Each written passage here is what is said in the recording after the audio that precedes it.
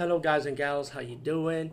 Today I'll be talking about an awesome way to start your free podcast, and I mean free. No catch, no gimmicks. It's totally free, easy to edit, easy to record, and easy to promote and monetize your podcast. It's called Anchor.fm, and I highly recommend you guys and gals check it out and start your own podcast and let your voice be heard. And also, don't forget to listen to Wild Dog Podcast and tell them that I sent you and that you hear it from me. So you get more people to join Anchor.fm.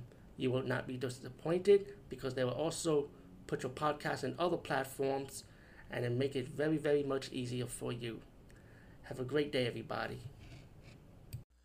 Hey guys and gals, how you doing? Today we talk about the movie In a Ghost, and this is a screener movie that will be released in 2020 of next year, of January 7th on all DVD and digital platform. But I'm talking about this early, non-spoilers of course, since this is a screener. Um, Let me say something. This movie is like it's one of those paranormal movies that will give you like the Insidious type of feel. I definitely love the lead actress in this movie, and the actor was pretty good too. For this type of movie.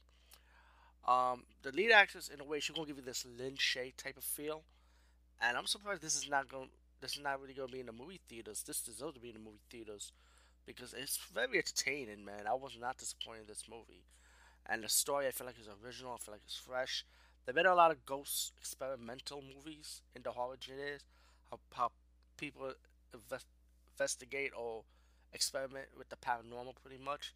Been a lot of it, but I feel like this one was original, in my opinion, and I like the lead character in the story, the plot around her, as she rather use science than her paranormal method, since she's a medium. But the professor met with her old friend, and she advised her to use her gift. Don't shy away from it. But she has a history on the reason why she moved away from it until that day when she has to use paranormal to prove her science theory of talking to human patients who's like comatose and stuff. But instead of doing that, she rather talk to ghosts like that. So that's to before she moves on to a human subject. She got this grant to continue with her experiment. She got a friend who happens to be the mother of who passed away that she talked to, but she's also her assistant that will help her during these experiments. And so one day she met a girl who came to her and she'd been attacked by this entity and she needs her help. So the professor and her trainee assistant decided to help this woman who also has a gift of seeing demons and drawing them. So they're going to try to help her figure out this entity and what does it really want. Again, since this is a screener, no spoilers. I really enjoyed this movie. Like I just stated, good acting. I like the special effects. I like the horror elements of this movie.